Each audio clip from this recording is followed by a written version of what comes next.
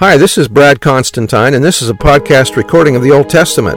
Although this is not an official recording of the Church of Jesus Christ of Latter-day Saints, every effort's been made to be as doctrinally accurate as possible.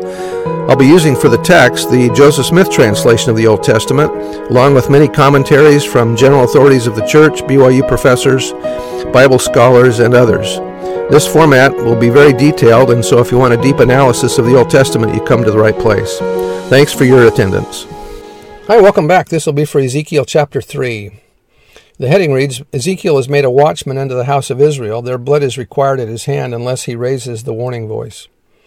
Verse 1, Moreover he said unto me, Son of man, eat that thou findest, eat this roll or scroll, and go speak unto the house of Israel. So I opened my mouth, and he caused me to eat that roll. In other words, he's internalizing his assignment. And he said unto me, Son of man, cause thy belly to eat, and fill thy bowels with this roll that I give thee. Then did I eat it, and it was in my mouth as sweet as honey for sweetness. And he said unto me, Son of man, go, get thee unto the house of Israel, and speak with my words unto them. For thou art not sent to a people of a strange speech and of a hard language, but to the house of Israel, not to many people of a strange speech and of a hard language, whose words thou canst not understand. Surely, had I sent thee to them, they would have hearkened unto thee. In other words, much like Jonah going to Nineveh, they repented and were converted. The Gentiles would have repented if Ezekiel had been sent to them. Verse 7, But the house of Israel will not hearken unto thee, for they will not hearken unto me, for all the house of Israel are impudent and hard-hearted. Behold, I have made thy face strong against their faces, and thy forehead strong against their foreheads. The words of Ezekiel are a Hebrew idiom, suggesting essentially the English idiom face up to it. The Lord promised Ezekiel power, courage, and firmness, since his mission was to a very rebellious and stubborn people. The Lord gives his humble servants sufficient strength to withstand the world's opposition as they seek to do his will. And that was written from the Institute Manual. Verse 9, As an adamant or diamond, harder than flint, have I made thy forehead. Fear them not, neither be dismayed at their looks, though they be a rebellious house. Moreover, he said unto them, Son of man, all my words that I shall speak unto thee receive in thine heart, and hear with thine ears. And go get thee to them of the captivity unto the children of thy people, and speak unto them, and tell them, Thus saith the Lord God, the Lord Jehovah, whether they will hear or whether they will forbear. Then the Spirit took me up, and I heard behind me a voice of a great rushing, saying, Blessed be the glory of the Lord from his place. I heard also the noise or sound of the wings of the living creatures that touched one another, and the noise of the wheels over against them, and a noise of a great rushing. So the Spirit lifted me up and took me away, and I went in bitterness in the heat of my spirit, but the hand of the Lord was strong upon me. Then I came to them of the captivity at Tel Abib. I wonder if that's Tel Aviv.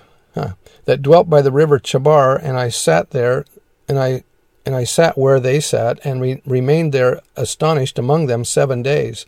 And it came to pass at the end of 7 days that the word of the Lord came unto me, saying, Son of man, I have made thee a watchman unto the house of Israel. Therefore hear the word at my mouth, and give them warning from me. Watchmen in the Lord's kingdom have a serious responsibility with far-reaching consequences. As Elder Ezra Taft Benson taught, as watchmen on the Tower of Zion, it is our obligation and right as leaders to speak out against current evils that strike at the very foundation of all we hold dear as the true Church of Christ. As one of these watchmen, with a love for humanity, I accept humbly this obligation and challenge, and gratefully strive to do my duty without fear. In times as serious as these, we must not permit fear of criticism to keep us from doing our duty, even at the risk of our counsel being tabbed as political as government becomes more and more entwined in our daily lives. In the crisis through which we are now passing, we have been fully warned. This has brought forth some criticism. There are some of us who do not want to hear the message. It embarrasses us. The things which are threatening our lives, our welfare, our freedoms, are the very things some of us have been condoning. Many do not want to be disturbed as they continue to enjoy their comfortable complacency. The church is founded on eternal truth. We do not compromise principle. We do not surrender our standards regardless of current trends or pressures. Our allegiance to truth as a church is unwavering. Speaking out against immoral or unjust actions has been the burden of prophets and disciples of God from time immemorial. It was for this very reason that many of them were persecuted. Nevertheless, it was their God-given task as watchmen on the tower to warn the people.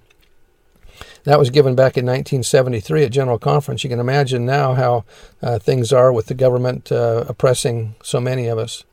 Verse 18, when I say unto the wicked, thou shalt surely die, and thou givest him not warning, nor speakest to warn the wicked from his wicked way, to save his life, the same wicked man shall die in his iniquity, but his blood will I require at thine hand.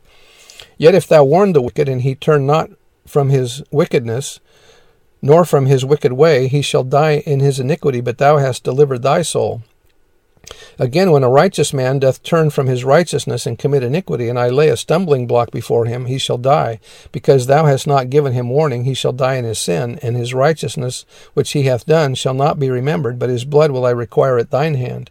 Nevertheless, if thou warn the righteous man that the righteous sin not, and he doth not sin, he shall surely live, because he is warned. Also thou hast delivered thy soul. And the hand of the Lord was there upon me, and he said unto me, Arise, go forth into the plain, and I will there talk with thee. Then I arose and went forth into the plain, and behold, the glory of the Lord stood there, as the glory which I saw by the river of Chebar, and I fell on my face. Then the Spirit entered into me, and set me upon my feet, and spake unto me, and said unto me, Go, shut thyself within thine house.